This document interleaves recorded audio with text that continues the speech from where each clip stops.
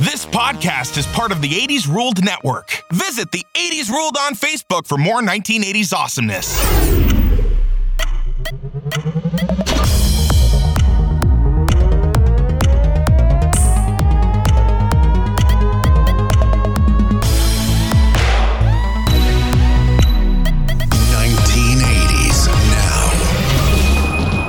Saying my genitals could get superpowers? I'm in. The days of me shoving spiders down my pants are over. All right. Hey, welcome back to another episode of 1980s Now. Oh, you want to hear that again? A weekly examination of the importance of 1980s pop culture and its influence today. Hey, everybody out there. My name's Will. And joining me, as always, are my friends, and they're also my co-hosts, Kat and John. Hey, guys. Hi, guys. Hello. How you going? Hey, on today's show, we're going to be getting an update on the roughly 3 dozen, I don't know how we're going to do this yet, reboots, remakes, and sequels to the 1980s movies and TVs we love that we've been promised in the last few years. You know, look, this is the time, right? There's a combination of us being, I wouldn't say we're at peak consumer level, because that might have been, I think marketers would probably say that was a few years ago. But, you know, we still have, you know, we're still young enough to be buying things and consuming products that appeal to us. And folks of our generation are in positions of power to make those things happen. So what's that combination lead to? A bunch of, threatened sequels, reboots. Capitalizing on our childhood. So, story of our lives. And some of these, you know, I guess part of what we'll talk about is whether we even want to see these things or not. I'm guessing probably we could probably answer that now without even naming a single one of those. But probably. It's going to depend. It depends on how beloved and how perfect the first version was. Yeah. Mm-hmm. There's one thing on this list that I think they could take another crack at. And it seems like they're going to. I can't wait to hear what that is. Okay, hey, but before that, we're going to review current news stories related to 1980s media. And this week, we're going to chat about which actor will take the fall for Hollywood's next reboot. So look, even in the news, we're talking about reboots here. Yes. Who will tear out throats and our hearts in Patrick Swayze's absence? And which video game legend is waka working on a movie? Waka working on a movie? Waka working on a movie? I don't know. Waka working. One of those. Editor, take the best one. It'll work. Okay, hey. But before we do any of that, I wanted to let you guys know, hey, I don't know if you remember, man. It's like this button's connected to John when I press it. Like, look at these like mild electric shock to him there. It's not mild. Hey, a couple of years ago, we spoke with a parapsychologist, Brandon Masulo. Yes. And this guy wrote a book, and I've got it around in here somewhere. Where is it? Something about the ghost studies. There it is.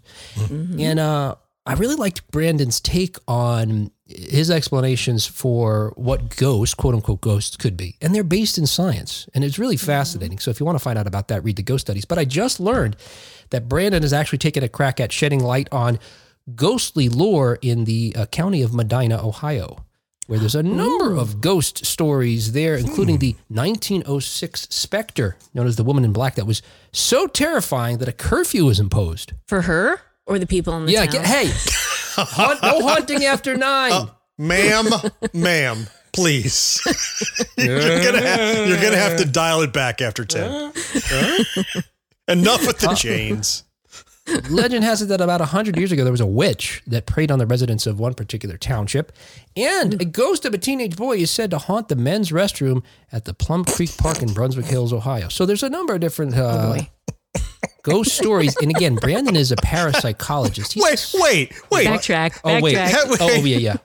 I realized I did that. Yeah. How does the ghost haunting the men's restroom manifest itself? Oh, no. How does it exhibit its ghostly appearance? Come on. Are you just a guy with a sheet over your head? No, I'm a teenage ghost. No, I'm a ghost. Take off your pants. I swear you look corporeal. No. Okay, sorry to interrupt, but you cannot just blow past haunting the men's room. Well, the good news is that Brandon gets to the bottom of these stories in his new book, Haunted Medina County, Ohio, which is coming out August 22nd. It's available now for pre-order, and if you're depending on when you hear it, you can probably just snatch it up on Amazon or wherever books are sold. Brando was a great guy. And It still sounded works there. like you said, if you're pretending you want to hear if it. you're pretending you want to hear it, it's not on audio. So you got to pretend real hard.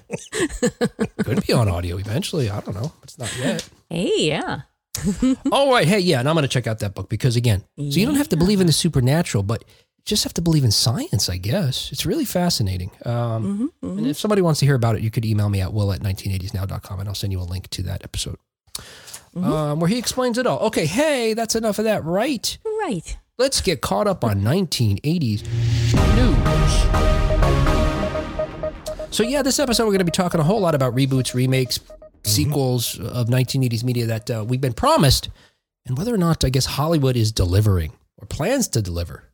And including in these brand new stories that just came out in the last couple of weeks, because it was just reported. Well, let me take a step back. This began actually in September of 2020. The Hollywood Reporter at that time had mentioned, they Hollywood reported that Ryan Gosling and director David Leitch, do you know how to say this, John? Leitch? It's he co-directed John Wick. He directed Deadpool 2. I think it's Leitch. I've only heard it said a couple times. Yeah, I think you're right. Yeah, I was supposed to say Leitch. David Leitch were tackling a quote, this is 2020, a quote, Fall Guy style stuntman movie. That's 2020. In fact, studios at that time had just completed a bidding war, and Universal came out on top with a $125 million offer to get the rights for the film. Well, just flash forward now to just a short time ago, it's been confirmed that Ryan Gosling will star in The Fall Guy. Now it actually is The Fall Guy, which is an adaptation of the iconic 1980s TV series. Is it confirmed or is it just like Australia's talking about it or New Zealand or whatever? It Okay, seemed you like, just blew my joke. You just blew my joke. oh no. Let's pause. I'm cutting that out. And like any archetypically American TV show, it will shoot in Sydney, Australia. There you go. Was it worth it? No, it probably wasn't that worth it. What were you saying, Cap? Is it really official or what? Nothing. I lost my tone. Wow. You were saying, is it official or is Australia just bragging about it or something? Well, this article just seemed like a whole lot of Australia. Come here, come Like, make a movie tourism, here. We're going to throw money right. at you. Come here. Right. And it was being talked about widely over there that Ryan Gosling was to be in the movie. But I was wondering, is he actually going to be in the movie? You think it's a ploy to lure tourists over there? Well, because at the end of the article, Yeah. it says Ryan Gosling's people couldn't be reached for comment, or Oh, we got no okay, yeah, comment no. from. So, No, he's long been attached to it for a while now. okay, Yes. all right. Yes, it is Ryan official. Gosling. He's Australian for Fall Guy. Is that what you've been working on? I saw That's the all I wheels had. turning. No. So I gotta let me send John that Miles truck again. Go ahead. I'm boycotting a Fall Guy movie. I don't care where you shoot Oh. it. Because I'm still waiting on the decade-long development hell cycle for the first Lee Majors franchise that is yet to manifest. Okay, yes, the $6 yes. million Man. Yes. Oh, wait, yeah. Are you kidding? Look, if you're going to jump ahead to the Fall Guy, no. Go back and get my $6 million Man, which has had Mark Wahlberg attached on and off for Right. half a decade at least, and just, What would a Bionic Man be today? Would it be so thrilling? I mean, when we were kids, the idea that a guy could be like what we would today describe as a cyborg, fighting bad guys and fighting other cyborgs in some instances. well, yeah. Would it just be the Winter Soldier? Would it be, I mean, we've got You're tons right, of superheroes that have enhancements. Yeah. Well, I mean, the $6 Million Man was based on a novel called Cyborg. And that was the premise. But Mark Wahlberg has even said on a couple of occasions that it would effectively be like a modern superhero film. He's just a superpowered person working for someone. But anyway, it was steal your thunder from the Fall Guy, but I'm boycotting the Fall Guy until I get my it's going to be called the $6 billion Man with a B now. That's the other thing, yeah. With better, Right. better You don't get much value. Bionic Man for $6 million these days. Well, Kat, to your point or your question or to your skepticism, just a few days ago, Deadline confirmed that Emily Blunt has now joined this cast to co-star with Gosling. And they've also announced that the film has a release date, March 2024. Who knows? That stuff, like we're going to talk about when we go through this list, a lot of these films have release dates and then they just come and go and then the films never manifest. If you don't know, Fall Guy was created by Glenn Larson, who created so many TV shows that we loved when we were kids, Battlestar Galactica, Magnum P.I., and about sort of what we teased already, Lee Majors starred in it. And he plays a stuntman who moonlights as a bounty hunter. I mean, that premise alone, come on. Yes. Fall Guy's great. And Lee Majors sings possibly the worst sung theme song ever. The worst? But well, it was, look, he's not a great vocalist, but it was him. And it made the show kind of grounded and genuine. And Heather Locklear. Ooh. Oh, yes. Douglas Barr was a sidekick. Yeah, the show ran from 81 to 86. And originally back in 2013, Dwayne Johnson was actually going to be performing as playing the Colt Seaver part, but that's a bit much. Yeah. I want to see John react to Heather again. That was interesting. Did you see what he did there? I didn't. I was looking at my paper. He started going, I heard it. Made that show watchable. And David Leitch, who's going to be directing it, as I mentioned, he was just about to direct a thriller, Fast and Loose, for Netflix that was starring Will Smith. But in March of this year, for some reason, he departed the project and decided instead to do The Fall Guy. I don't know. We have to dig into that. But we need to research that. I'm glad you mentioned Heather Locklear as having been on The Fall Guy, because this actually reminds me. Now, once again, it's time to play. My name is Heather. No, it's not Heather. What? All right, I've got a list of shows here that either starred or had appearances by Heather Locklear or Heather Thomas, or both. Ooh. I'm going to name a show here, and you tell me whether Heather Locklear, Heather Thomas, or both appeared in them. They were roughly the same age. They were both icons in the 1980s. Heather Locklear went on to do things throughout the 90s and so on, and Heather Thomas took a break from performing for a while. Okay, here you go. Number one, The Fall Guy. Now, and I should give you a little thing here. They may not have just starred on it. They may have also just appeared on it. Mm-hmm. The Fall Guy. What do you think? Well, we know Heather Locklear was in it. She was a starring role. Do we? But I wouldn't put it past them to have Heather Thomas on the show. I mean, it's possible. What do you think, Kat? I say Heather Thomas was in the show. That's right. Was it Heather Thomas, not Heather Locklear? Heather Thomas was the star of the show. She played Jody Banks, the other stunt actor. It's one of those Heathers.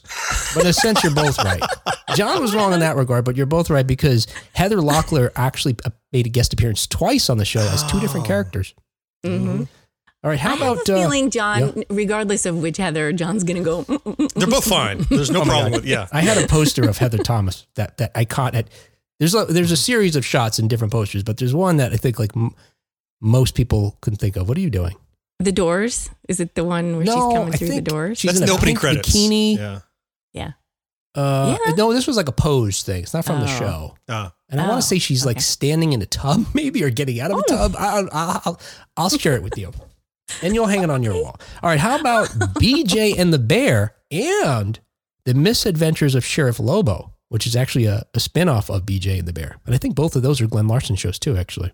Was it Heather Thomas, Heather Locklear, or both? See, so now I want to say... Just say both every time? Well, no, but I have the Heathers confused in my mind. And so in my mind, I'm thinking that's Locklear. So now... Yeah, say the opposite. Yeah, I don't know. I'm going to say Locklear. Yeah, it seems plausible. Oh, sorry. It was Heather Thomas. I was going to go with you, but... You're also wrong. You're also wrong. All right, how about Dynasty? Dynasty. Heather Locklear, Heather Thomas, or both? I don't know. My voice goes on at the end. It goes up. It's because you're thinking about Heather Thomas. That's why. I was thinking of Heather Locklear. Just take a guess. You're not going to know. Heather Locklear or Heather Thomas, or both? Dynasty. I'm going to say both. You're wrong. Heather Locklear was on the show. She played Sammy Joe throughout the entire run. We're talking about, I don't know. Like 185 episodes or something. All right, TJ Hooker. Heather Locklear, Heather Thomas, or both. And I'll give you a clue. One of them actually starred in the show. Yeah. Alongside Shatner. I think that was... See, now their faces are blurring in my mind. No. You know the thing where they say, like, I haven't seen you in so long. I can't picture your face. And now I can't picture their face. And now I'm like... I think it was Heather Thomas. That's what I think. I think that's who was in... TJ Hooker, is that what we're talking about? Yeah. TJ Hooker. Yeah. Right. No, is it Locklear? I cannot see. They're the same person. Have you ever seen them together? I have not. Well, you could, because Heather Locklear played Officer Stacey Sheridan throughout the series, but Heather Thomas guest starred on one episode with her. So there you go. Sure. All right. How about the movie Zapped? Remember 1982? No, wait. I got to look up a picture now so I know what the hell I'm talking about. Yeah. Oh boy. Oh, I should have had that ready for you. Oh, there we go. That could have been something for us to look at here. Yeah. Mm-hmm. It is. I'm looking at it right now. I got the poster on the wall right here. It's something to look at. Yes. Okay. In the bathtub. Yes. What are we talking about? What was the one? We're talking about the movie Zapped. A movie zapped. 1982 Scott Baio movie with, what was his name? Willie Ames. Ultimately, the guys that were in charge together. They had a film and either Heather Thomas or Heather Locklear was in it. Or both. I'm clearly unqualified. Say Locklear. All right, Kat gets Locklear. Let's If give I it were to Kat. casting the movie, I would put Heather Thomas in it.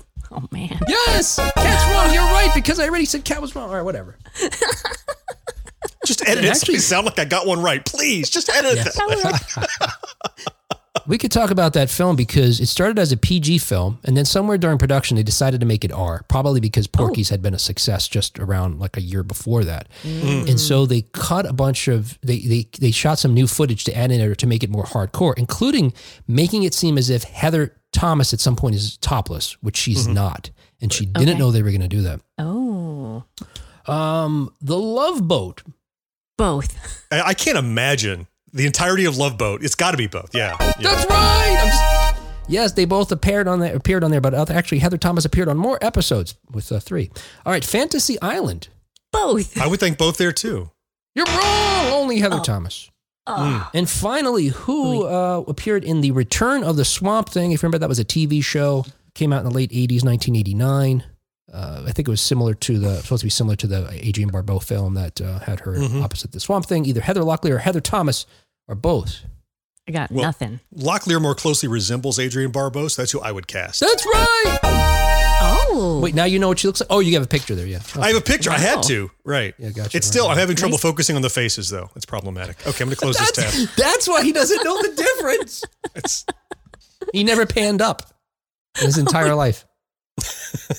yeah. All right. Hey, and I don't know if anybody cares about that. I did. Hey, another 1980s news per Variety. We got another one here. Jake Gyllenhaal is officially set to star in Roadhouse.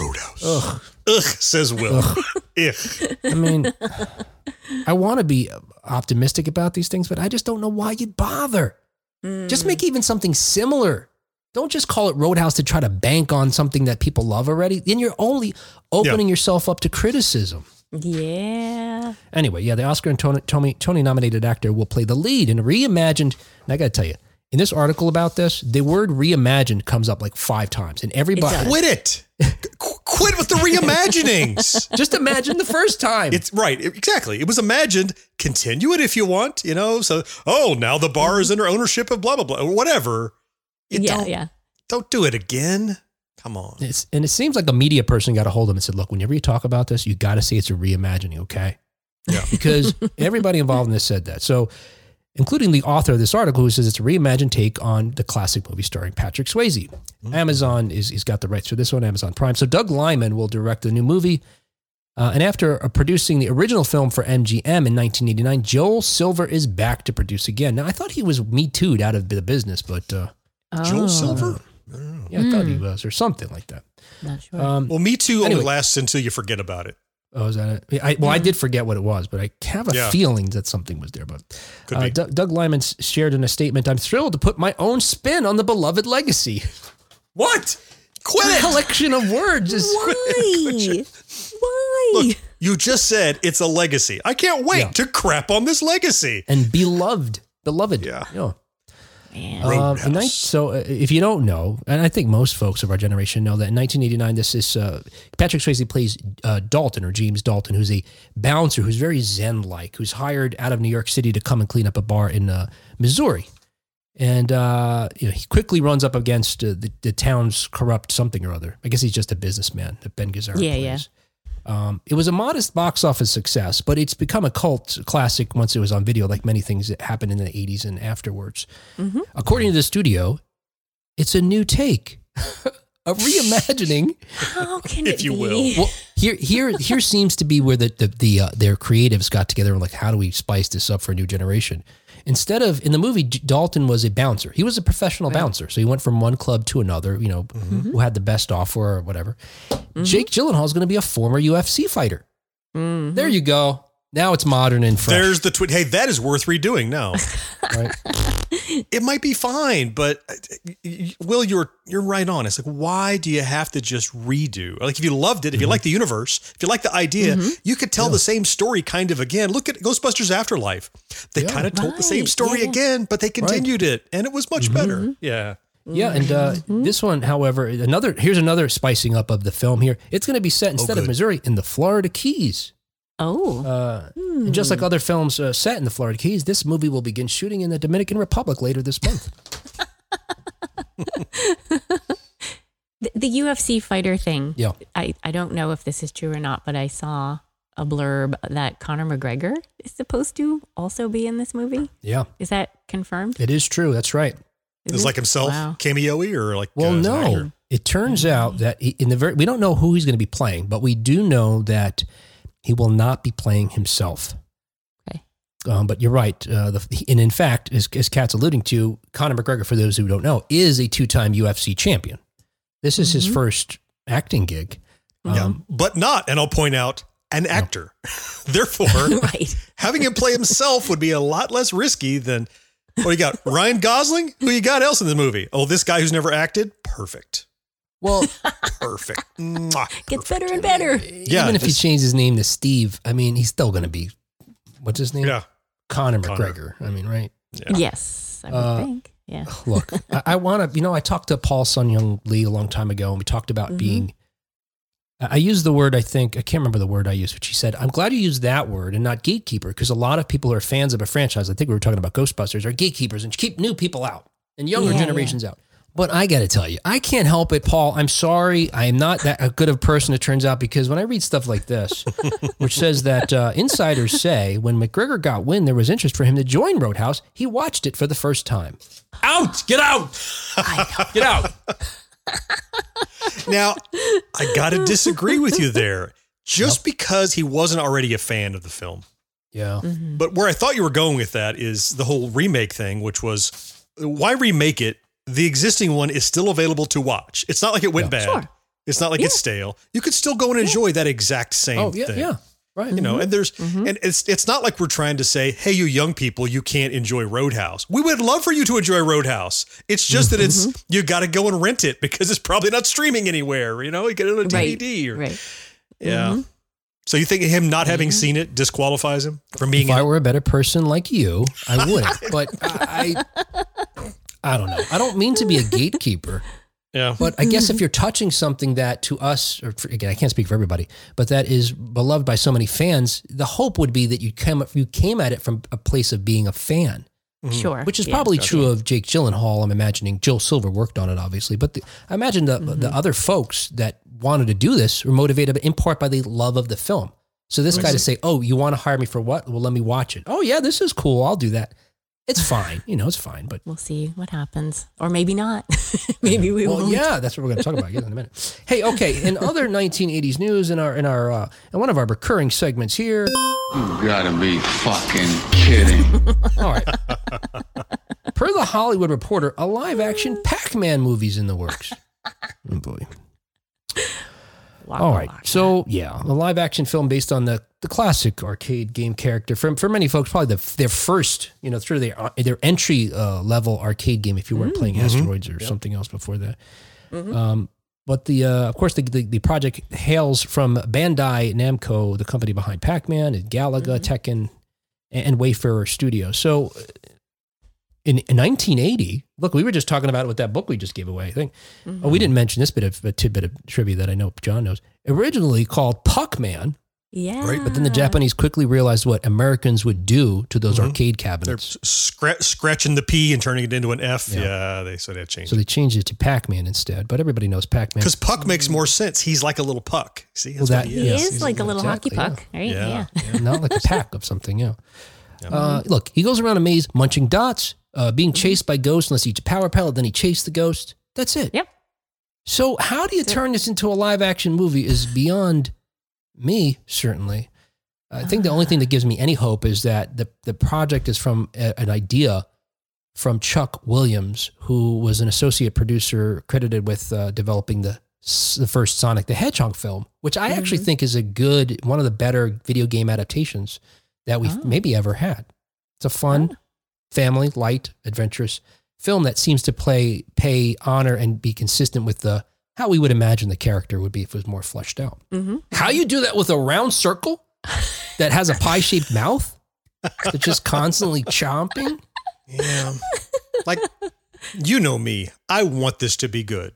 And I'm trying to think what kind of a story, other than the ennui of the meaningless of rambling through an endless task while being pursued by the undead. I mean, what can you do with it that's really Pac-Man? I mean, more dots. Outside of what was done in the 80s cartoon, the Hanna-Barbera cartoon, where they did not replicate the game other than it was pretty much Popeye. You know, the ghosts are after Pac-Man until he eats the spinach / power pellet, and then he chases the ghosts for whatever reason the cartoon is doing today. But even that is, you know, maybe it could be like a cooking show because there's fruit, right? You have to it's bouncing by, get the though. Cherries. You have to capture it to make the food by the end of the show. Yeah. I just can't imagine what there is in the franchise to do that's interesting. I mean, we just did Sonic the Hedgehog. At least he like runs around in an environment that's, you know, lush and tropical, and there's some basis for something. But Pac-Man is just kind of, he's more emblematic of a game. He's not even a real character in many ways. You know, it's look, I'm not going to poop on it because I want it to be good, but I'm anxious just like I was with Pixels. Yeah. Honestly. And in Pixels, they just had it more literally how the game would be. This circle just destroying everything in its path. It was an alien's interpretation of Pac-Man, in fact, of all the games. and that's what it was. But you know, you do make me think, John, maybe it is going to be a metaphor for that, you know, sort of what we all do, going around in these mazes, chasing after things for. Yeah, I mean, that's all I can imagine, but you're not going to sell people going to a depressing movie that's about Pac-Man is the problem. It's going to be in black and white. Right. It's an art film. It's 4:3 aspect, black and white, shot on film, only airing at the art house uptown, full of smoke. Well, as you point out, in the cartoon, he was anthropomorphic. So if they did that, maybe he then has some more life. But yeah, unlike Sonic, they're moving a real far away from the source material. Yeah. I mean, I'll be there. I'll watch it. I'll see it. I've got to. With his nachos and his cheese. Damn. And jalapenos. Don't forget the jalapenos. I love that the very serious Washington Post wrote an article about this. Yes. And they posited 5 questions about it. Yes. The best question may be the first one. Why? Why? Yeah. Who asked for this? They wrote, seriously, who was asking for this? This is not an IP that screams great source of Shakespearean drama. It just doesn't seem like this needs to exist. That'll never stop anyone from capitalizing on the revenue stream, though. Well, yes. And to that end, the last question is, did anyone record the pitch meeting? Writing, please say this exists, if only to hear the sounds that fill the room after someone says 2 words, live action Pac-Man. I liked, I did not know this in the how section. Yep. It says, as the Post Gene Park wrote in 2020, Iwatani, who designed the game, drew inspiration for his design from a haiku by Matsuo Basho that translates to, so tranquil is the area that the sounds of cicadas seeps into the rocks. Wait, what does that have to do with the game? I have no idea. That haiku inspired Iwatani to create Pac-Man. Something about that. The zen of that haiku somehow inspired Iwatani. I hadn't read the haiku, but I'd heard something like that, yeah. But isn't in that Atari documentary, I think on Netflix, he tells a story where he was eating pizza and took out a slice, and that's... Character Maybe design. that's how he came up with the design. The character That design. sounds more plausible. Okay, yeah. But I'm wondering, do the cicadas where he lived say Waka Waka or something? I don't really... What do the cicadas have to do with it? Huh. They're also haunted by ghosts, maybe. just like Pac-Man. Kind of weird. All right, hey, that was plenty of 1980s news. Greetings, we're Technically a Conversation, a podcast for curious people by curious people. Every week, we take turns presenting a new topic, and the other host has no idea what the topic will be. We strive to educate in a way that's loose and fun. Our topics are all over the place, from light and funny to dark and sometimes spooky. Some of the topics we've covered include urban legends, civil rights activists, vampires, pop culture icons, the supernatural and occult, spies and espionage, science and astronomy, and other weird and random things. If any of these topics interest you, give our podcast a shot. Listen and subscribe at technicallyaconversation.com, Apple Podcasts, Google Podcasts, Spotify, or wherever you get your podcast. Parental advisory, we might use strong language. Hey, if you like the show as much as John's fans like the show, and I mean John's fans of his other podcast, Gen X Grown Up. John's fans. For some reason, look, John, if I didn't mention at the beginning, I didn't. John also hosts a podcast that you should check out, Gen X Grown Up. It's about what it sounds like, stuff that affects Gen X Grown Ups and things that Gen X Grown Ups love. Yeah, and my audience loves you guys. I love you guys. Yeah, and they seem to love us more than our audience does. But I guess if they're listening, or I should at least say they're more vocal. Our audience does not communicate as much. My audience is not shy. They'll let you know what they like and don't like, and I fiercely love that about them. And they love you guys. So, we love them back. And I mention all this because, again, one of John's listeners, who now I guess is one of our listeners, Chad, shared this a message with John. He emailed it. Look, if you want to compliment our show, you can send it to me, will@1980snow.com. I open the emails, I read them. Or head over to the Gen X Grown Up Discord and let me know. And I will let Will John know. Yeah. All right. So Chad writes, "Hey, John, absolutely loved today's episode." And he's talking about our review of the horrifying backstories for yes. The toys. Toys. Yes. Probably my favorite of the ones you've been on. Some of those backstories were pretty terrifying. Blumhouse could make some great horror movies based on those properties. Definitely. Yep. Also, the Beastie Boys talk made me really happy. I didn't realize you were a big fan of theirs. Mm-hmm. I know you more for being an Alan Parsons Project fan. Isn't that true? Yeah. Yep. Mm-hmm. Finally, out of all the podcasts I listen to, Kat has the best laugh. Oh my gosh. It always makes me smile when I hear it. Very infectious. Confirmed. Yep. Aww. I agree. Chad, thanks. And then he says, "I'm glad you're sticking around there at least for a while. You all have good chemistry together, Chad." I agree. Oh. Yeah. And we're coming to the end of John's tenure here this summer too. Chad. So just such a welcoming couple. It's just so easy to step in and yeah. Yeah. And Chad recognizes that. If you're not continuing, you're going to bum out Chad. I don't want to upset Chad. Yeah, we'll see what we can do. Do not upset Chad. No. All right. So as I mentioned on today's show, we're going to be talking right now. We're going to be talking about the many. I don't know how we're going to get through these. I don't want it just to be a 2-hour show either. No. The many. We'll whip through these somehow. Some of them. There's very little to talk about, which is a point in itself. Sorry. How about this one? Known update. Moving on. Yes. And some of them I didn't research. So I was like, I don't even care anymore. But the nearly 36 TV shows and movies from the 1980s that we've been told would have a reboot, a remake, a sequel coming in the next few years. And some of them still do. All right. Mm-hmm. First up, I wanted to mention this one because I was really super excited about this. And I know, Kat, you were interested in this too. In fact, you and I talked about maybe trying to coordinate going out to see it. And I was working out getting us tickets and everything, but the timing, I don't know, something else wound up going on that week and I couldn't do it, I know. I'm talking about the Karate Kid musical. So it's true, and I know it sounds bonkers, but they turned the Karate Kid movie into a musical that ran out on stages in St. Louis from May 25th through June 26th of this year, so just a month or so ago. Mm-hmm. And they adapted the film, directed by John Avildsen of Rocky and then Karate Kid fame. Everybody knows the film, of course, and sounds great. Ralph Macchio, Pat Morita, Elizabeth. What'd you say? It sounds great. Oh yeah, John said it sounds great, but you were also shaking your head before. Yeah, I know. Getting mixed messages here. Yeah, I can't believe I hadn't heard of that, and then it was like I can't believe I missed it, and now I'm that sounds great. Well, the good news is, let me tell you how people received it. So it was directed by Amon Miyamoto with music and lyrics by Drew Gasparini, and the book for the musical. And folks who don't know, the book is the dialogue spoken during musical. The lyrics of the words that are sung, of course. But the book was written by Robert Mark Kamen, who is the screenwriter of the original Karate Kid, the creator of the franchise, and upon whose, I'm going to get my pronouns wrong, upon whose life Karate Kid is based, at least in part. It's semi-autobiographical. Yeah. So I'm going to tell you 2 comments about this review. Broadway World Review, a review from James Lindhorst, who admittedly had never seen the movie. So he's on my shit list with who Keeping Lyndhurst. But what he said is, quote, "The creative team has melded into a single unit to defy the odds by telling the emotion-packed story that generations have come to love in an original production that is both elegant and emotional. This production isn't just effective, it is remarkable." So that's coming from someone who hasn't seen the movie. Yeah. That's so interesting. I think that's kind of cool in a way, though, to have that perspective.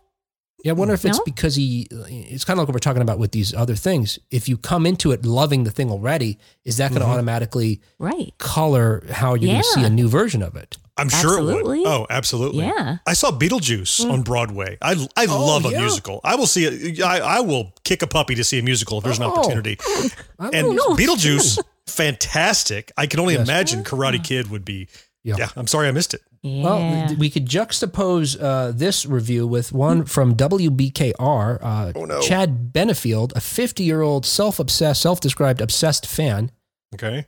with the original film, Okay. wrote, "My main issue with The Karate Kid, the musical, is that in its attempt to offer a new take on the classic story." Already, okay, we're just really talking about that's problematic. Mm-hmm. In its attempt to do that, however, it's dismissive of some of the original film's iconic scenes. Oh. So, Okay. so Kat, that maybe it's good news for people who haven't seen the movie. Or good news for it can be enjoyable because of all the other elements that go into Yeah. creating a production. But if you're trying to get an exact match, then Yeah. It sounds like they didn't want to remake the movie. They made a musical based on the plot and themes of the movie Right. without reproducing every scene. Like, okay. Right. I mean, the only one you gotta have is wax on, wax off, and the crane kick. If you had those two, the rest is open to interpretation. I think. do we know if those are in there? Inquiring I minds. believe those are in there, yeah. And I think I can recall what scene he's talking about, but I might waste the time to talk about it. So, John, the good news is that according to executive producer Jack Lane, the next step is Broadway. Yes. Although they're uncertain of precisely when we can expect to see it, he said there's no doubt in our minds that The Karate Kid will be opening on Broadway in the near future. Okay, All right, so that's where we'll meet up. We'll get to meet up in person because I Head to heard John Manhattan. say Absolutely. he'd kick a puppy to That's see right. a musical. So That's right. you don't have to kick a puppy. You can just hop on a plane and come up to New York. I don't have to. Still could. Wants to. Just- You could still. Well, this is right. John. When we finally get together, the three of us in person, I'm gonna have two hands. One, tickets to Karate Kid musical. The other, puppy. How bad do you want to see that musical, John? No. All right, let's see. What else could we talk about here? Let me knock off ones that Kat at least said she was interested in. Oh man. All right, so here's another of our favorite films that we were threatened with Yeah. with a sequel, reboot, remake. Splash. We've talked about this film before. Yeah. We Yeah. love Splash. We've talked about how it's been Yeah. censored on Disney Plus. That's right. Right. They extended her hair as she ran into the ocean, didn't they? Right, yeah, they covered her butt crack.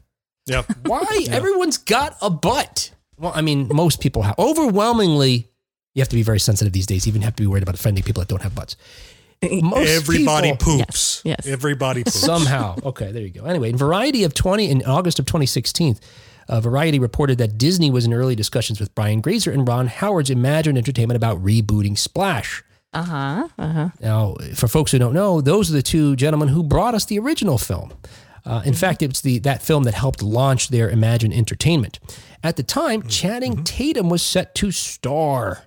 Do we want to see Channing Tatum's butt crack?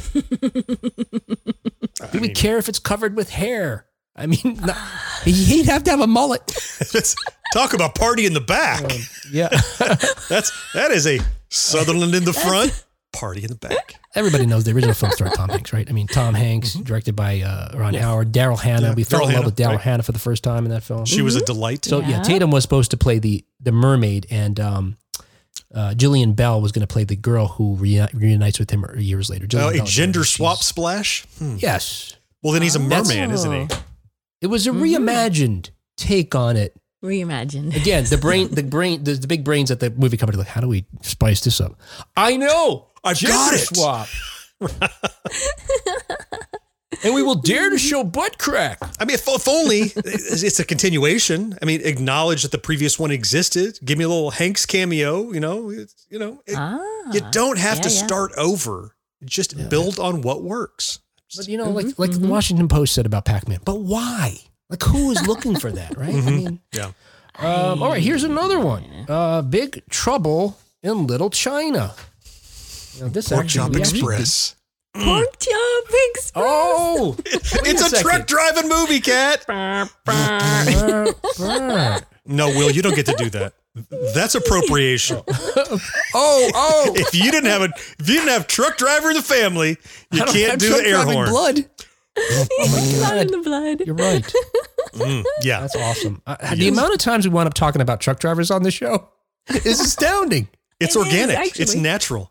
They're the lifeblood of the United States. Truckers make the world go round. That's true. I think we need to do an episode about it. Mm-hmm. I think we just did. I mean,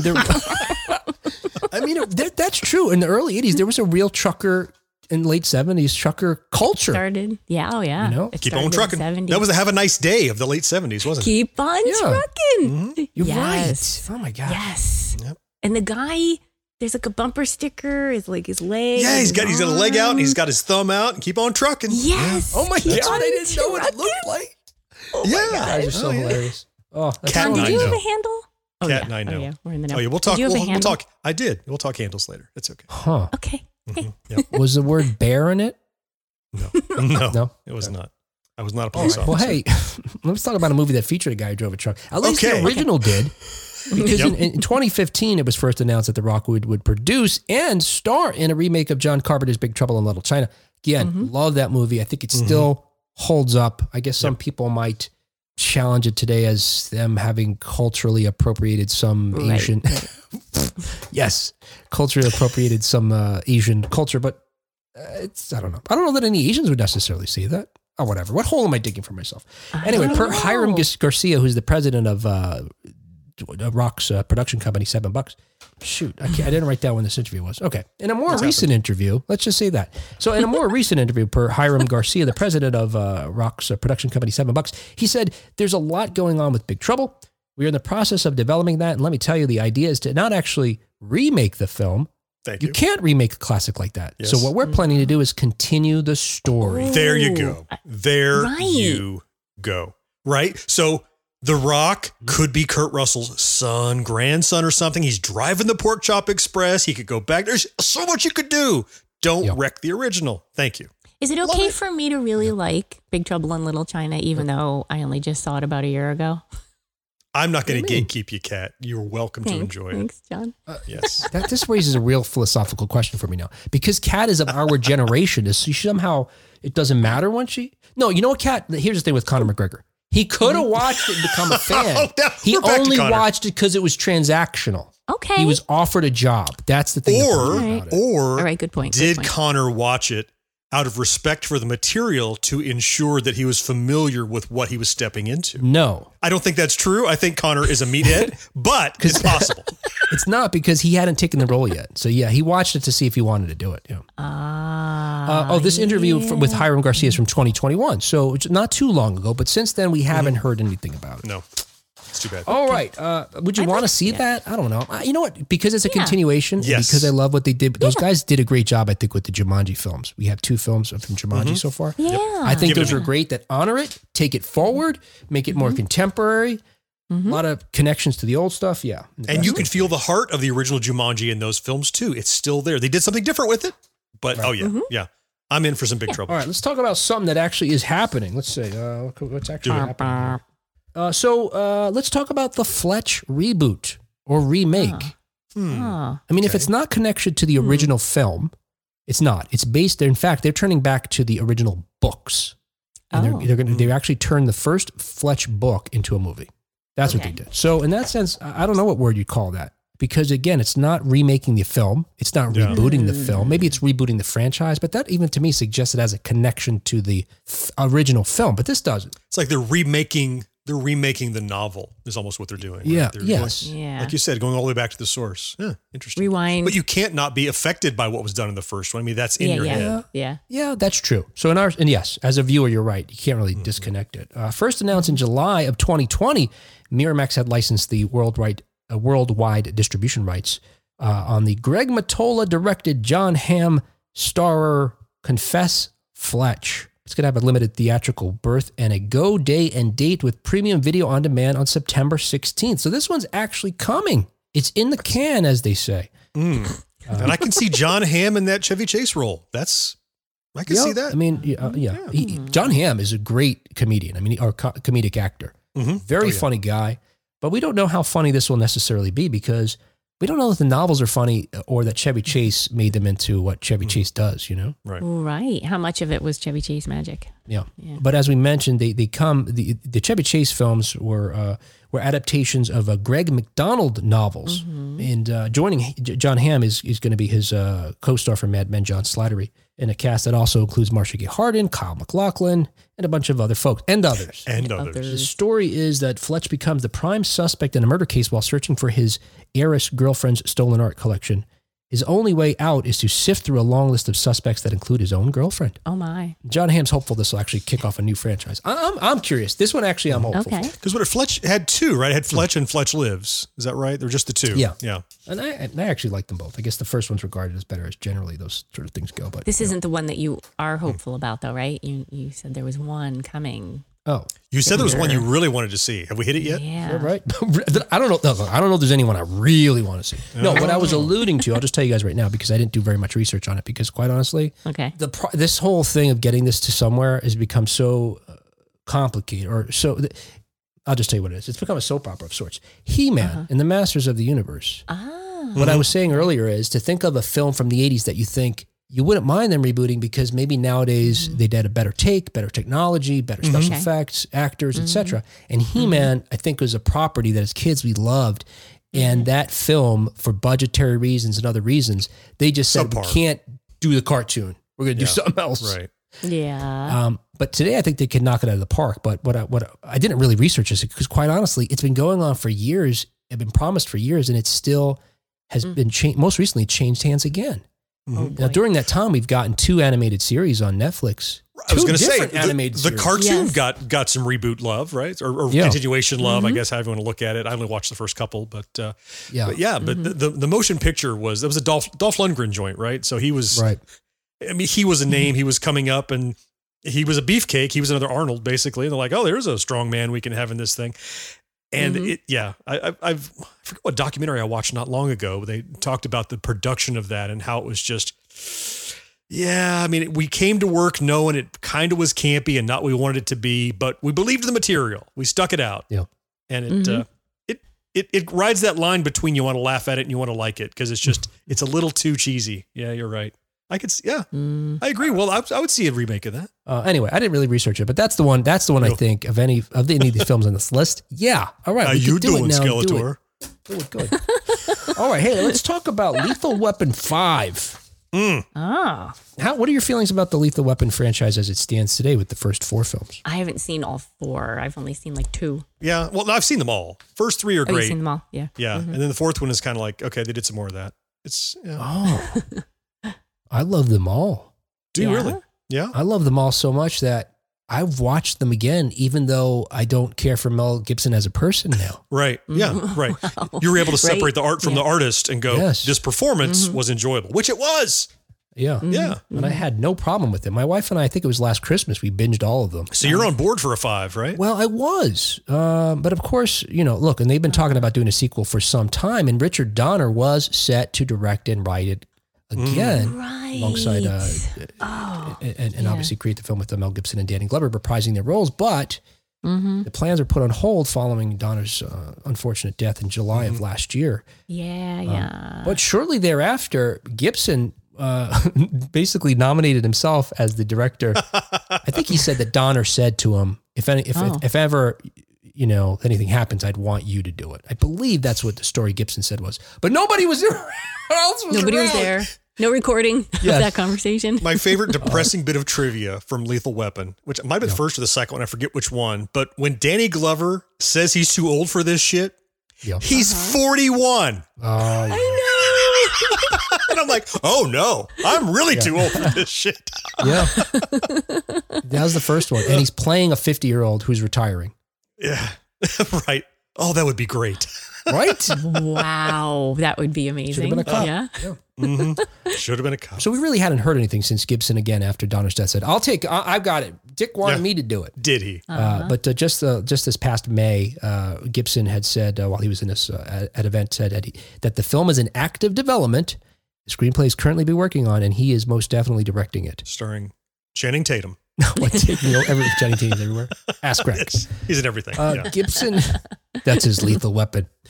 Regarding the story, he said that he will maintain the story that he and Richard Donner had already been working on, with the beloved filmmaker remaining the, quote, narrative driving force. I got to catch up on my Lethal Weapons. I've seen the first couple, but... The other thing is I don't know that I really care for Mel Gibson's films as a director. I mean, I don't remember Braveheart. I know I watched it. I know people love that movie, but... That was my favorite movie until Guardians of the Galaxy came along. I saw Really? it 3 times on its opening weekend. Didn't he direct? Didn't he do The Patriot as well? That was him. He directed and started that yes. movie. Yeah. Patriot. Movie. Patriot will Yeah. make me cry Yeah. every time. Yeah, that's a good Oh, one. yeah. Oh, yeah. Oh, his Yep, relationship with his son. Oh, yeah. Yes. Oh, man. Yes. Well, actually, the one with his daughter, Yeah. where his daughter won't talk to him when he's leaving. Oh, yeah. Because I have a daughter, and I'm like, oh, damn. Let's see what else. So I don't know if that's coming. Let's see. Let's find another dead one here. Okay, how about? Hey, were you guys fans of the TV show Head of the Class? No. I can... Okay, well there you go. Let's move on. Is that? Yeah, that's That was resounding. Another high. I didn't dislike it. It came along a little too late for me. It was like early '90s, I guess, right? So I was in college by then, and It was started in '86. it's a high school Oh, drama yeah. thingy, right? So, It wasn't a drama. It was actually a comedy. well, I mean, it's the drama of high school kids. You're watching the right show. Oh, I right, see what you're saying. is what I mean to say. It's the Somehow drama you're going of to make it that you're childhood, correct. I got you. Yes. Yes. Well, did I mention I didn't watch it? I just know it's about high school kids. I was going to say, was, we're yeah. not watching it. Did you watch it, Kit? No, because Okay, I so wasn't let's not really talk about watching TV. Yes, and right. around that. By the way, I've heard on many episodes, you say, or on our Facebook pages, etc. You say, no one will be surprised that I've never seen this. I want to do an episode where we just find out what the hell you were doing while the rest of us were wasting our time watching TV and movies. I better figure that out. Yeah. We might have to have a therapist there at the same time. Anyway, so I'll just tell you briefly. We had a Head of the Class, and the original show starred Howard Hessman, and then it ran from 86 to 91 on ABC. It starred Howard Hessman, and then the comedian Billy Connolly took over at some point. Like John said, it's in high school. Hey, you probably don't know, we had a reboot of it in November of 2021. Really? 10 episodes Really? dropped, and then it was canceled. So there you go. Oh, there you go. Even though Oh, it no. actually had good reviews. It's got a 67% on Rotten Tomatoes, but That one blurs together with me with Saved by the Bell. That was another high school shenanigans. were you a fan of Saved by show. the Bell? No. Now that one I can understand too, because that one definitely began at maybe that's what you were thinking of, yeah, because that began at the late 80s. Saved by the Bell. So maybe you don't know that we actually had a reboot of that show too. You're right. Yeah. No, that's the one with like Screech and Zach and all those folks, right? Yes, right. And in fact, so the reboot ran for 2 seasons. It was rebooted by 30 Rock alumni Tracy Wigfield. It premiered in November 2020 on Peacock. And the original characters came back except for 2, Dustin Diamond and Dennis Haskins. Dustin Diamond played Screech. Unfortunately, he had passed away from cancer. And the principal character was not asked back for some reason. I don't remember what the issue was there. But by the second season, viewership had somewhat declined. And in May of this year, it was canceled. There you go. And they try to do so many, for someone who wasn't a fan of it, I've seen enough of it. They try to do those after school special episodes like, Yes. Dustin has a joint, they all, how they deal with it. Who do they tell, intervene with your friend, those kind of things. It was all it was melodrama of the after school special baked into this little sitcom. Yeah. Anyway, let's talk about something that we actually did like that started in the late 1980s that also had a recent reboot, The Kids in the Hall. Love it. Yes. Did you watch the new run of it? Yeah. We got a chance to speak with Kevin McDonald, do an interview That's of him right. over on the Gen X Grown Up Show. Wonderful gentleman. Great. And the series is everything you loved about Kids in the Hall, kind of like cranked up to 11 or 12. It is kind of wonderful, right? You would think that since they're older gentlemen now, maybe they'd be tamer, more conservative. But no, I think it's that first episode, right, where at least 2 of them are nude by the end of the season. Full frontal nudity at the end of the sketch. And they're just like, oh, this is great. Yeah. You're like, that's where we're taking it. They didn't slow down a bit. They're hitting on all cylinders. That sketch is hilarious too. Where it's 2 guys like robbed a bank and the cops immediately pull up on them. They say, well, look, I got an idea. The cops are looking for people that were wearing clothes. So they take off all their clothes and come out of the car. And the cops don't recognize them. Oh my gosh. And they're both just like, and like to make sure, they're like, turn around. Yeah. No? Okay, hop up and down. No, that's not the guys. Right. They clearly don't have clothes on. Definitely a lot of butt crack in that. Oh, these guys are fearless. It was the same tone. Yeah. I think it was on Amazon Prime, I believe. Is that right? Yes. Yeah. Yep. I'm glad you're not a gatekeeper, John, because I guess I'll put this on my watch list. Mm-hmm. Yeah. What are You your should. feelings about? Do you like sketch comedy, Kat? Yeah.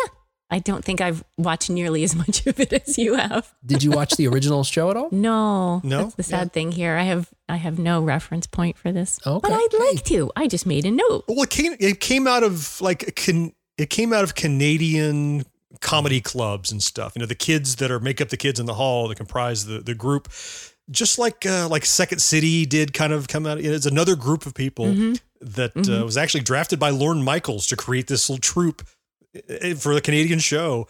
And those guys just gelled so well. They ran for, 4 or 5 seasons initially. And then this new one has got 1 season, maybe 10 or 12 episodes. And they said they'd like to do more. I think they could. It certainly was worth it.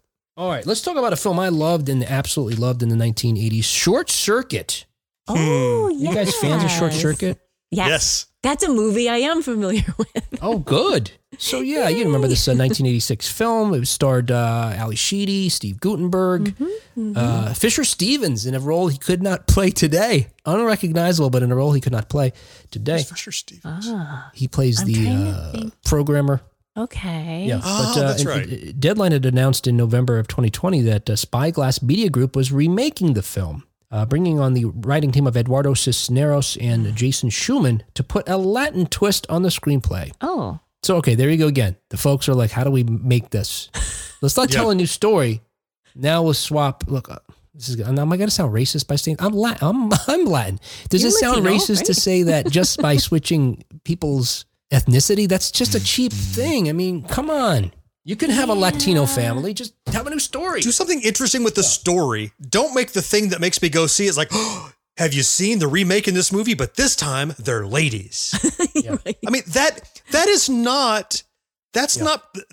should not be the draw that gets you into the theater. Because I've seen ladies before.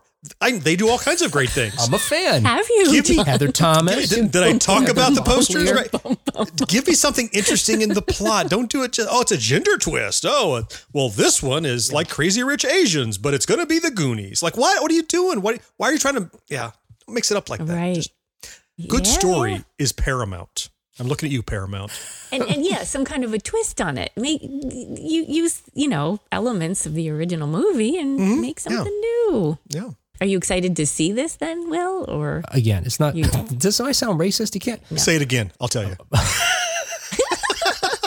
I, Just make sure we have a clean cut of it. I guess what I'm trying to say is my family is Latino. Okay. Okay. So it's not about that. It's again about this idea that we just don't want our beloved stuff taped. John's already said it. Just come up with a new idea. All right. Amen. Yeah, exactly. Let's talk about revisiting another idea. Beverly Hills Cop 4. So this we've heard about this for a long time now. And quite honestly, because of Beverly Hills Cop 3, I was hoping they would never make a Beverly Hills Cop 4 because that movie is so terrible. Isn't it? I've never seen 3. Don't. No. Yeah. Don't bother. Okay. They're probably going to retcon it out of the series with this next film. It'd be Yeah. But has your mind changed now? I want to hear where you're going with this thought. You said you did not want to see it. I Has still anything don't. changed? You still don't. You still don't want No, 4? I guess I'm more optimistic based on what we're hearing, but Okay. we haven't heard much.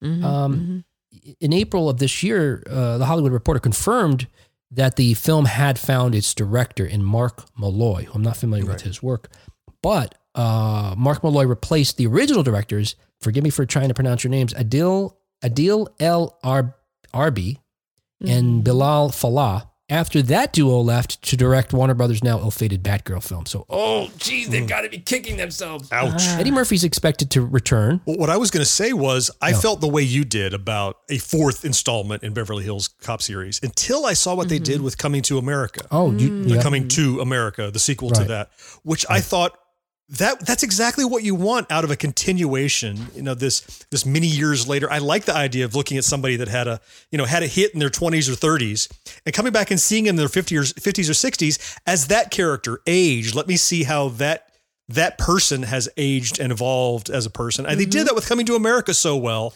And so I can see Axel Foley. I want to see what he's doing now. I think that would be interesting. Now that I know, that Eddie Murphy, though he's been out of out of the limelight for a while, he's still got the chops. He's still got the comedic chops.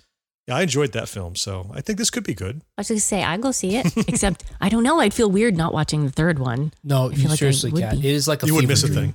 Yeah. It's like someone who fell asleep watching the movie, what they would dream. It's like Terminator Genesis. Like you can just pretend Terminator Genesis never happened and just move on with the next Terminator. Okay. You could just, keep Look, going. so I don't know. I agree. I liked Coming to America. I liked it. I liked that I liked so much about it. And I love that you're right, that it proved that Eddie Murphy still has got it because he's been such a serious guy for so many decades now since he sort of seemed to have left comedy. But that movie didn't feel canonical to me. That movie also felt a little like It's Not the World, but it almost seemed too polished and too contrived. But that might not be the case with this. Now, I wanted to tell you guys this interesting thing, though. A couple of things. One, just like we're learning, a lot of these films are they're promised and they disappear, then they're coming back. So we in 2016, Paramount said this film was coming out.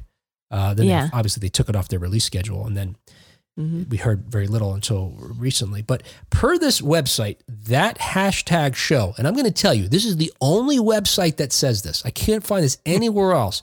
They said they have an exclusive inside source that tells about the plot, the characters, and so on. I'll just give you a little bit of the plot here. It says, according to their sources, after Axel gets a phone call from an old friend about his estranged daughter, Foley returns to Beverly Hills. There he teams up with his daughter and her ex-boyfriend, who's a detective. And once there, he takes on drug cartels and a conspiracy inside the Beverly Hills Police Department. Ooh, okay. It sounds very, a little, some aspects of it are close to the original film, which could be okay. Like John says, maybe it's got great music, that's for sure. Get that Harold Faltermeyer theme in there and you're set. Yeah. And as with all movies set in Beverly Hills, the film will begin shooting in August in Los Angeles. That was the third of my jokes. Say that's... It actually is filming in the right spot. That really paid off. Yeah. Well, originally this was going to be in the news, so it would have been like 1, 2, 3. And then I moved it Bang, and I bang. forgot I had that. I forgot I had that in there. I was wondering, wait, where'd the other... That's why I made a big deal of that before. I told you it wasn't worth it. One potato, two potato. Banana. Yeah. Do you know anything about Tron? Tron 3? Is that a thing? Well, yes and no. So let me find my page here. If you don't want to talk about it, that's cool. No, I'll talk about it. Look, if you knew something, I want to know. Let's talk about the first Tron. I loved Tron when I was a kid. I recently went to revisit it, and it's a little tougher to get through. And it's not so much the effects, which I think are quaint and we can accept because they're part of a computer world, so that could look like whatever. It just seemed a little slow in spots that I think when I was a kid, this concept and the imagery captivated me enough to not notice the story was a little draggy. I'd agree. But love it. Yeah. We talked to Cindy Morgan a long time ago about Tron and how she got cast in that as Yuri. So what's going on with the new one is, we had a sequel in 2010. And before that even came out, Disney was already talking about creating Tron into a franchise. But at the time, Disney didn't have Marvel. It didn't have Star Wars. So it needed to create its own sort of, tentpole films. But it wasn't until 2015 that a Twitter account revealed that the name of the third film was supposedly going to be Tron Ascension. And then during a 2017 Q&A with the Joseph Kosinski, what does that name sound familiar, Kat? So he directed the Tron sequel, Legacy. And he also most recently directed Top Gun Maverick. Oh, okay. Anyway, he announced during this Q&A that the sequel was on cryogenic freeze, as he said. But a few days after that, Jared Leto was attached to portray a character in this new sequel. But in June of this year, flying high on the success of Top Gun Maverick, Joseph Kosinski's doing the publicity tour, and he told Vulture that he had storyboarded the film, he had written the entire movie, and then Disney pulled the plug. He thinks that they pulled it in part because at the time they had approved it in 2015. They didn't have, Marvel. They didn't, like I mentioned, they didn't have any other opportunities to create a sci-fi franchise, so they don't need Tron anymore. Yeah. Okay. Yeah. That said, while promoting Morbius, which we all love Morbius, right? I've never seen it. While promoting Morbius earlier this year, Jared Leto was asked about a possibility since he was announced as going to appear in it. And he said, I'm a super fan of Tron, and we are working hard on Tron with our incredible partners at Disney. We're getting closer. Something may be coming sooner than later. Oh. Yeah. Disney has not made a public announcement with regarding the future of it, though. So on board for a Tron 3. Tron 2, was it Legacy? Tron Legacy. Yeah. It hit on many of the right beats. CG wasn't quite where it needed to be. There was a lot of uncanny valley stuff, the de-aging of Jeff Bridges, and that's okay. I can look past that with deepfake technology. You could do much better now, but it's like you had the first Tron that established thing. You had Legacy that okay, now we've got our bearings. We know what to and what not to do. Yep. So do a modern sequel now, a Tron 3. I'm ready. That would, but I see where you're going though. Disney don't need it. They're like, we got sci-fi coming out our ears now. Why do we need Tron? But it's theirs. Why wouldn't they? They have full ownership and control over it. I think they could do well. how do you guys feel about, we talked about Beverly Hills Cop 3 is bad. Talking about how Tron 2's got, pros and cons. And there's some franchises that for me where there's, the sequels the sequels are bad. And if I can not watch them, then I could still, Matrix is not an 80s film, but Matrix for me is a good example because I love the original. Right. And what I think the promise at the end of the Matrix 1 is not delivered upon in the other films. I think they were setting up something that didn't manifest. Yeah. But because I have one and I could just watch one and not necessarily watch the others, that's okay. Mm-hmm. Mm-hmm. But when you get into something like this, where they make a Beverly Hills Cop 4 or Lethal Weapon 5, John, for you, maybe since you didn't care for Lethal Weapon 4, are you able to enjoy this film and kind of just forget about or ignore? Does the bad films in between taint somehow the franchise for you? Not for me. No? I can sort of, find Compartmentalize. something from anything. Yeah. I agree with you, Kat. I just mentioned Terminator Genesis that, on its own, an interesting sci-fi movie. It breaks so many things in Terminator and it's just not a good film in that franchise, but didn't stop me from enjoying previous and the one subsequent film that came after that everyone panned that I still enjoyed, quite honestly. But there's some in the middle there. I don't mind if there's a bad one in the middle. If you do a bad one, you keep cranking out bad ones, then I'll check out. But you usually get a second chance if you have a stinker. Yep. What about you? Well, you can separate them, right? For the most part, honestly, I was thinking about this in the context of Beverly Hills Cop a little bit earlier, because if Beverly, I think what the trend nowadays is they try to figure out a way if they have a really bad film in the franchise, how do we write around it? How do we retcon that out of? Don't existence? acknowledge it, so you could pretend it's not there too. Yeah, and it kind of helps. So in that sense, I think it makes it a little easier. I think for me, I don't know, maybe it's just some kind of weird OCD thing or something. I don't have OCD, but it's kind of like that in the sense that my fantasy is that every part of it is fantastic. Not a clunker in the bunch, but you have an idealized expectation or more. In Will's head, they're all green. Well, let's talk about another one, and this one's actually in the can and coming soon, supposedly. Gremlins. When you keep saying in the can, all I can think of is the ghost haunting the men's bathroom. No, seriously, I'm a ghost. I'm real. Stop poking me. I'm real. I've assumed a physical form. I could do it by choice. I'm corporeal over here. Yeah. So Gremlins, we talked about this, some time ago, but the original film by Joe Dante from 1984, which, produced by Spielberg, written by Chris Columbus. It's got, quite the credentials here. It was a massive hit, had amazing special effects from Chris. I don't pronounce his name. Chris Wallace, I think you say. Chris Wallace. Originally, it was going to be a horror film. Chris Columbus wrote a straight up horror film, and then was Spielberg toned it down. So of course, it makes sense. It's now going to be an animated TV series, right? Okay. Mm-hmm. And in fact, if you remember, this is one of the films that is responsible in part for the PG-13 rating because it was PG, but they're sticking things in blenders. People are getting run over by. It's just hard. It's pretty graphic. Anyway, so. Yeah, this animated film animated series is going to focus on Gizmo. It's a prequel. It's going to the story is going to take place rather than the 1920s and explain where Gizmo came from. In fact, it actually premiered, or the first episode premiered at a film festival, the Annecy International Animation Film Festival just in June of this year. And the first episode, a reviewer described it as being kind of like the Smurfs, where you see the gremlins living happily in a little kind of village. And then hawks descend upon them, like trying to. Oh dear! And then Gizmo, who ultimately we know as Gizmo, escapes from this from the slaughter. Wow, you lost me with Gremlins sequel, then you got me with 20s prequel, and then you lost me with Smurfs. I'm all over the place with this. Yeah, I mean, do I want it? Do I not? Yeah, I know. The series is going to ultimately be on HBO and Cartoon Network. So again, it's animated, Cartoon Network. Okay. If you've seen the animation of it, for me, I don't care for the style of it. There's images online. It looks like it's for kids.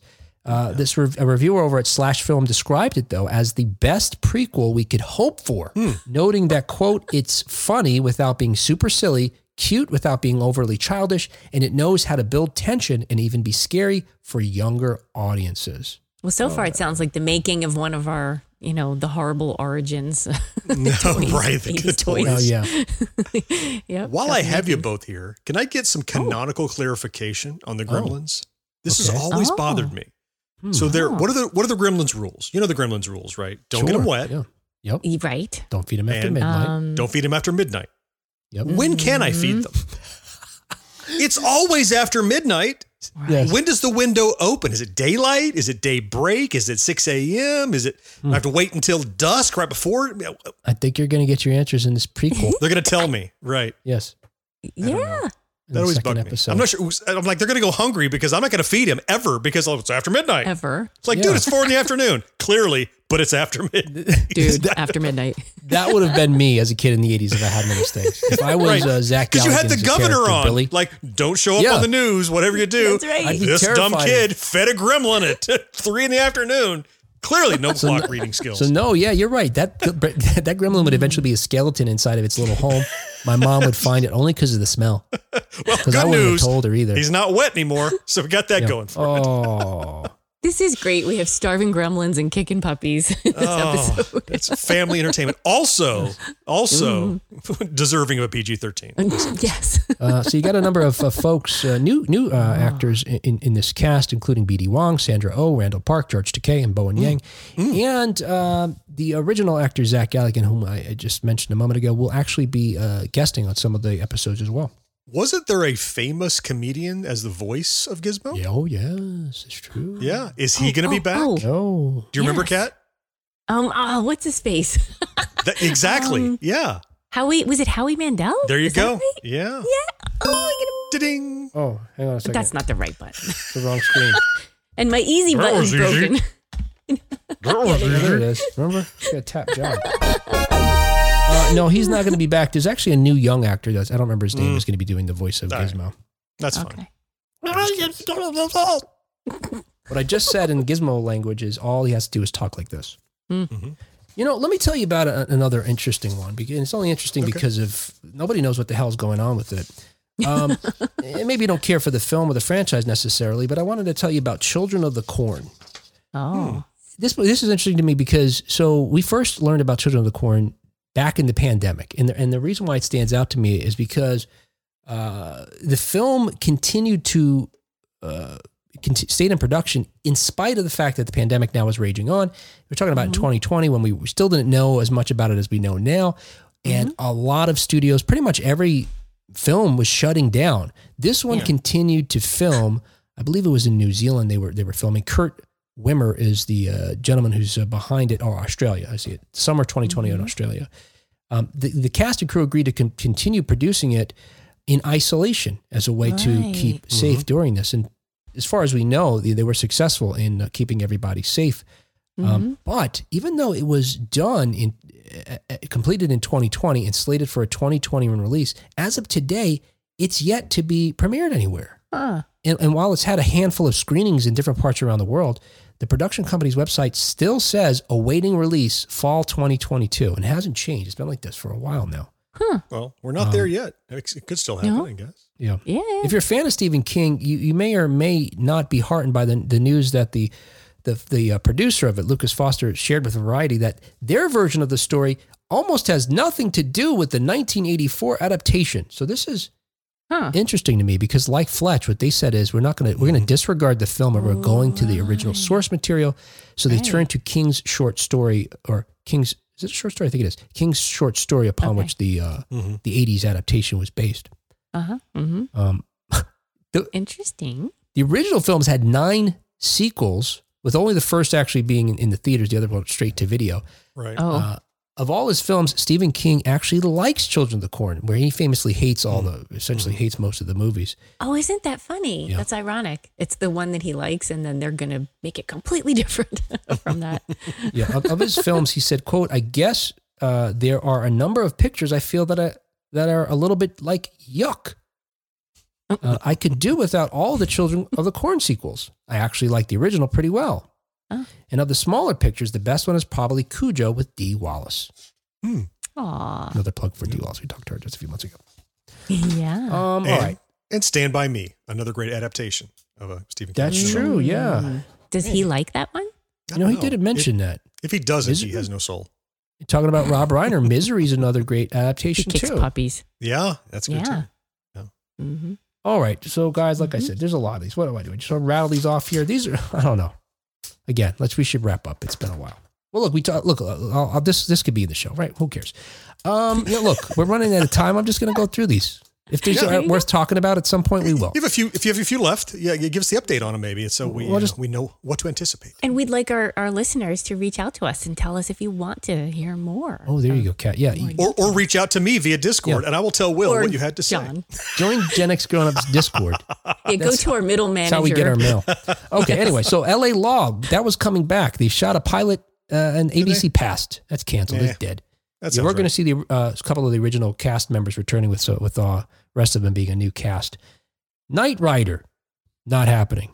James Gunn, though, recently said that he had been talking to David Hasselhoff about bringing it back. But well, they did a reboot already in 91. Well, it wasn't a reboot as a continuation. Oh, did they? And that, yes. Knight Rider 2000.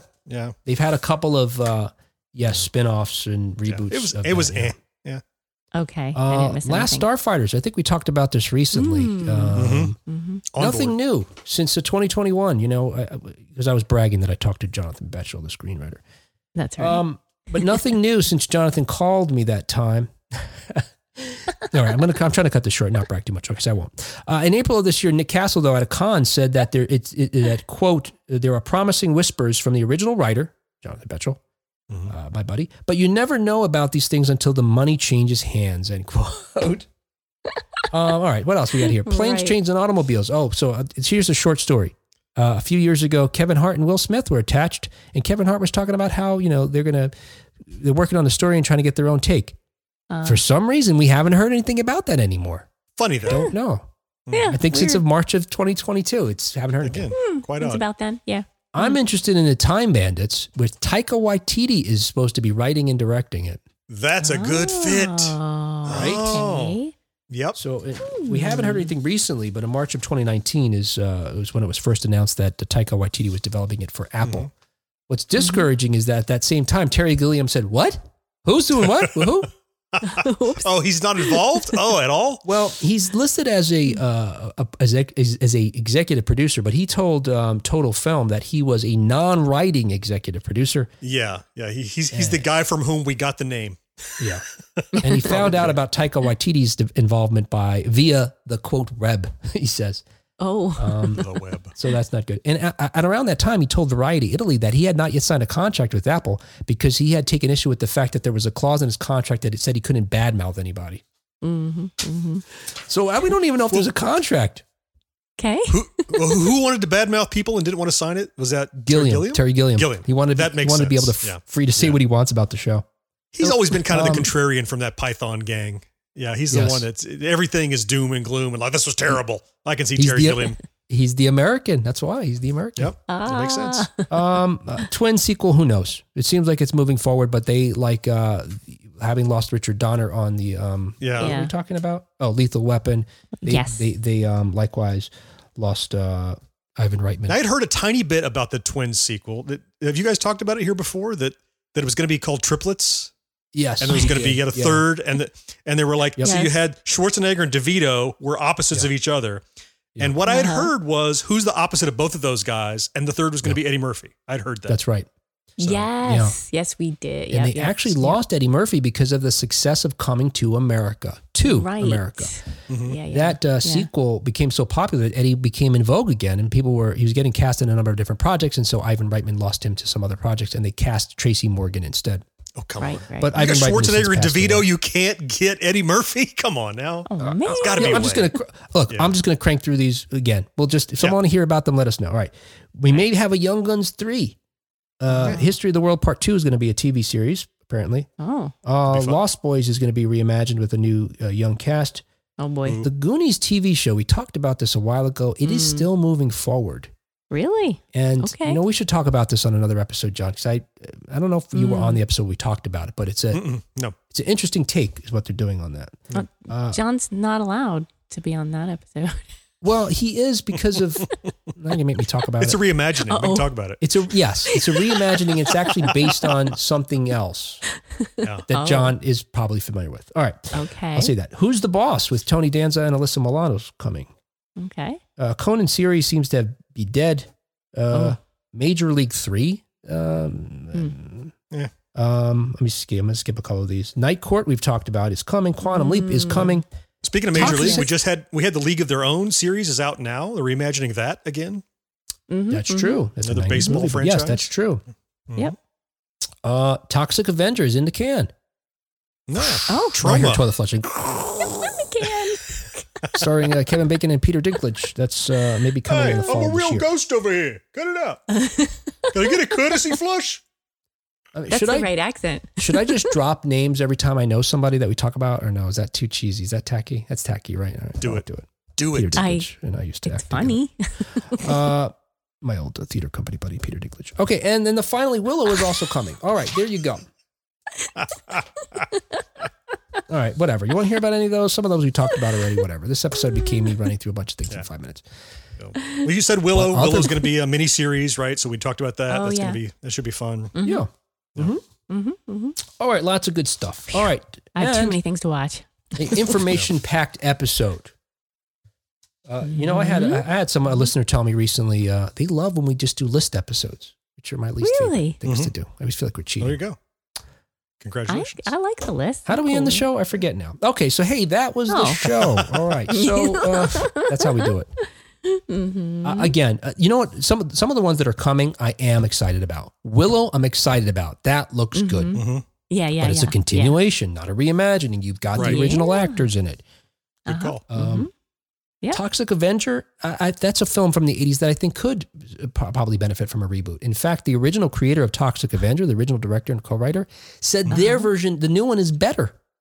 Oh, wow. Well, like He-Man, All that right. was done by Troma Films and a super, just absolute tiny budget, just a shoestring budget. So I can imagine.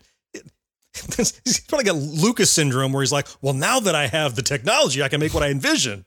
Yeah. Right. All right. He just does a bunch of changes to the original Toxic Avenger. Just doesn't add some CG characters and some new matte Sticks paintings. Kevin Bacon Yeah. and Peter Dinklage in it. I don't know. Are they All still right. filming it in Jersey City? I don't know. They filmed it in Oh. Bulgaria, I think. Oh, wow. Oh, I should have done my joke again. Hey, That and just you're- like any show that's set in an urban city in America, it was filmed in Bulgaria. That's Makes right. sense. There, we know comedy comes in fours. It didn't Wait, let even me check come my in notes. threes. Check my Potato, notes. potato, orange juice. All right. Hey, thank you to the wonderful folks who help bring us a show every. Am I saying it, Kat, or are you saying it? I'm going to say it. You're just going to Do interrupt it. me? Oh, you're going to It's do it? got the Okay. list. Look at that. I wasn't sure what you were going to hey there. So, Hey! hey, we want to thank our supporters over at Patreon, including our early adopters like Karen Flieger and Kathy Burke and Rick Parker. And also our Secret of My Success Level Patreon supporters, John Henderson, Craig Coletta, John Kominski, and our very own John Reddick. Oh, hold on. Yeah. Wait, hold on. what? Unfortunately, Uh-oh. something has changed because just today I actually had to turn off my Patreon subscription to 1980s Son now. of a bitch. Well, What? I think it was, well, it's not, hang in there with me. It's not, I think it's fine and appropriate to be a contributor when you're a co-host. But if you guys will have me, I think I'd like to stay on as a permanent host, and it just wouldn't be appropriate to be a contributor. Power I don't have that up. applause. I need my easy button. Yeah. So it's cool with Yeah. you guys. You know, I think rather than being a patron, I will be your third chair, if that's good for you. Thank you. Agreed. Agreed. Awesome. It's okay. You can do that. We don't have to give you Okay, money back, thank though, do we? Uh-oh. All of it. Yes, please. Son of a bitch. I spent that Are money. you looking for a refund? I thought Spent you're that not money on a FDIC Pac-Man insured. I was misled by the logo. I spent that money on this book. We didn't have a sponsor. I lied. Oh, really? Yes, sneaky bostage. He wants Well, some John, that's money. amazing. That's so wonderful. And, you know, hey, look, we were just getting the, some accolades about how great we fit together. So Yeah. at least you're I always fancy. picture bubbling beakers, all the chemistry. Well, I have a great time Wonderful. here. You guys have been so welcoming. You know, you lost Ray, who was a huge part of the show, and you were so generous to bring me on because I was convenient and you knew my number already. And and as I told you at the time, let's see how it goes, right? Let's not jump in the middle of something and then we find out that everyone hates it and all the listeners write in and they go, get rid of that guy. And if those have written in, Will, you've generously held them back for me. I have not read them, so. But yeah. That's the mail he receives. You only get Yes. the good stuff. Yeah, that's why he doesn't read mail, because it's all hate That's- mail for me. That makes sense.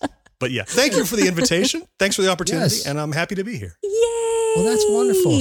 So next week this isn't our last episode with John around. Nope. Then that's great. So I'll see you on the flip flop. 10-4, good buddy. Oh, this is trucker stuff. How do I feel so left out, I guess. Is there a way I can get inducted Yes. into this? I mean, my dad's not going to be a trucker now. He's in his mid-70s. So it's a bit late for that. Yeah. If I get him to We- buy a pickup truck, is that enough? He's got to drive truck. You just got to come up with a handle, as far as I'm It is. concerned. I don't know Yeah. how John feels about this. No, that sounds need too a handle. easy. I get a CB player. Well, and you have to use it on the Citizens Band on Channel 19. All right, Channel 19. All right. Then you're like 45% of the way to being a trucker. All right, I'll work on that. All right, I hey like that. guys, That's good. we've taken up above everybody's time, including our own. All right, we will talk to you next time on 1980s Now. Next time. Bye-bye.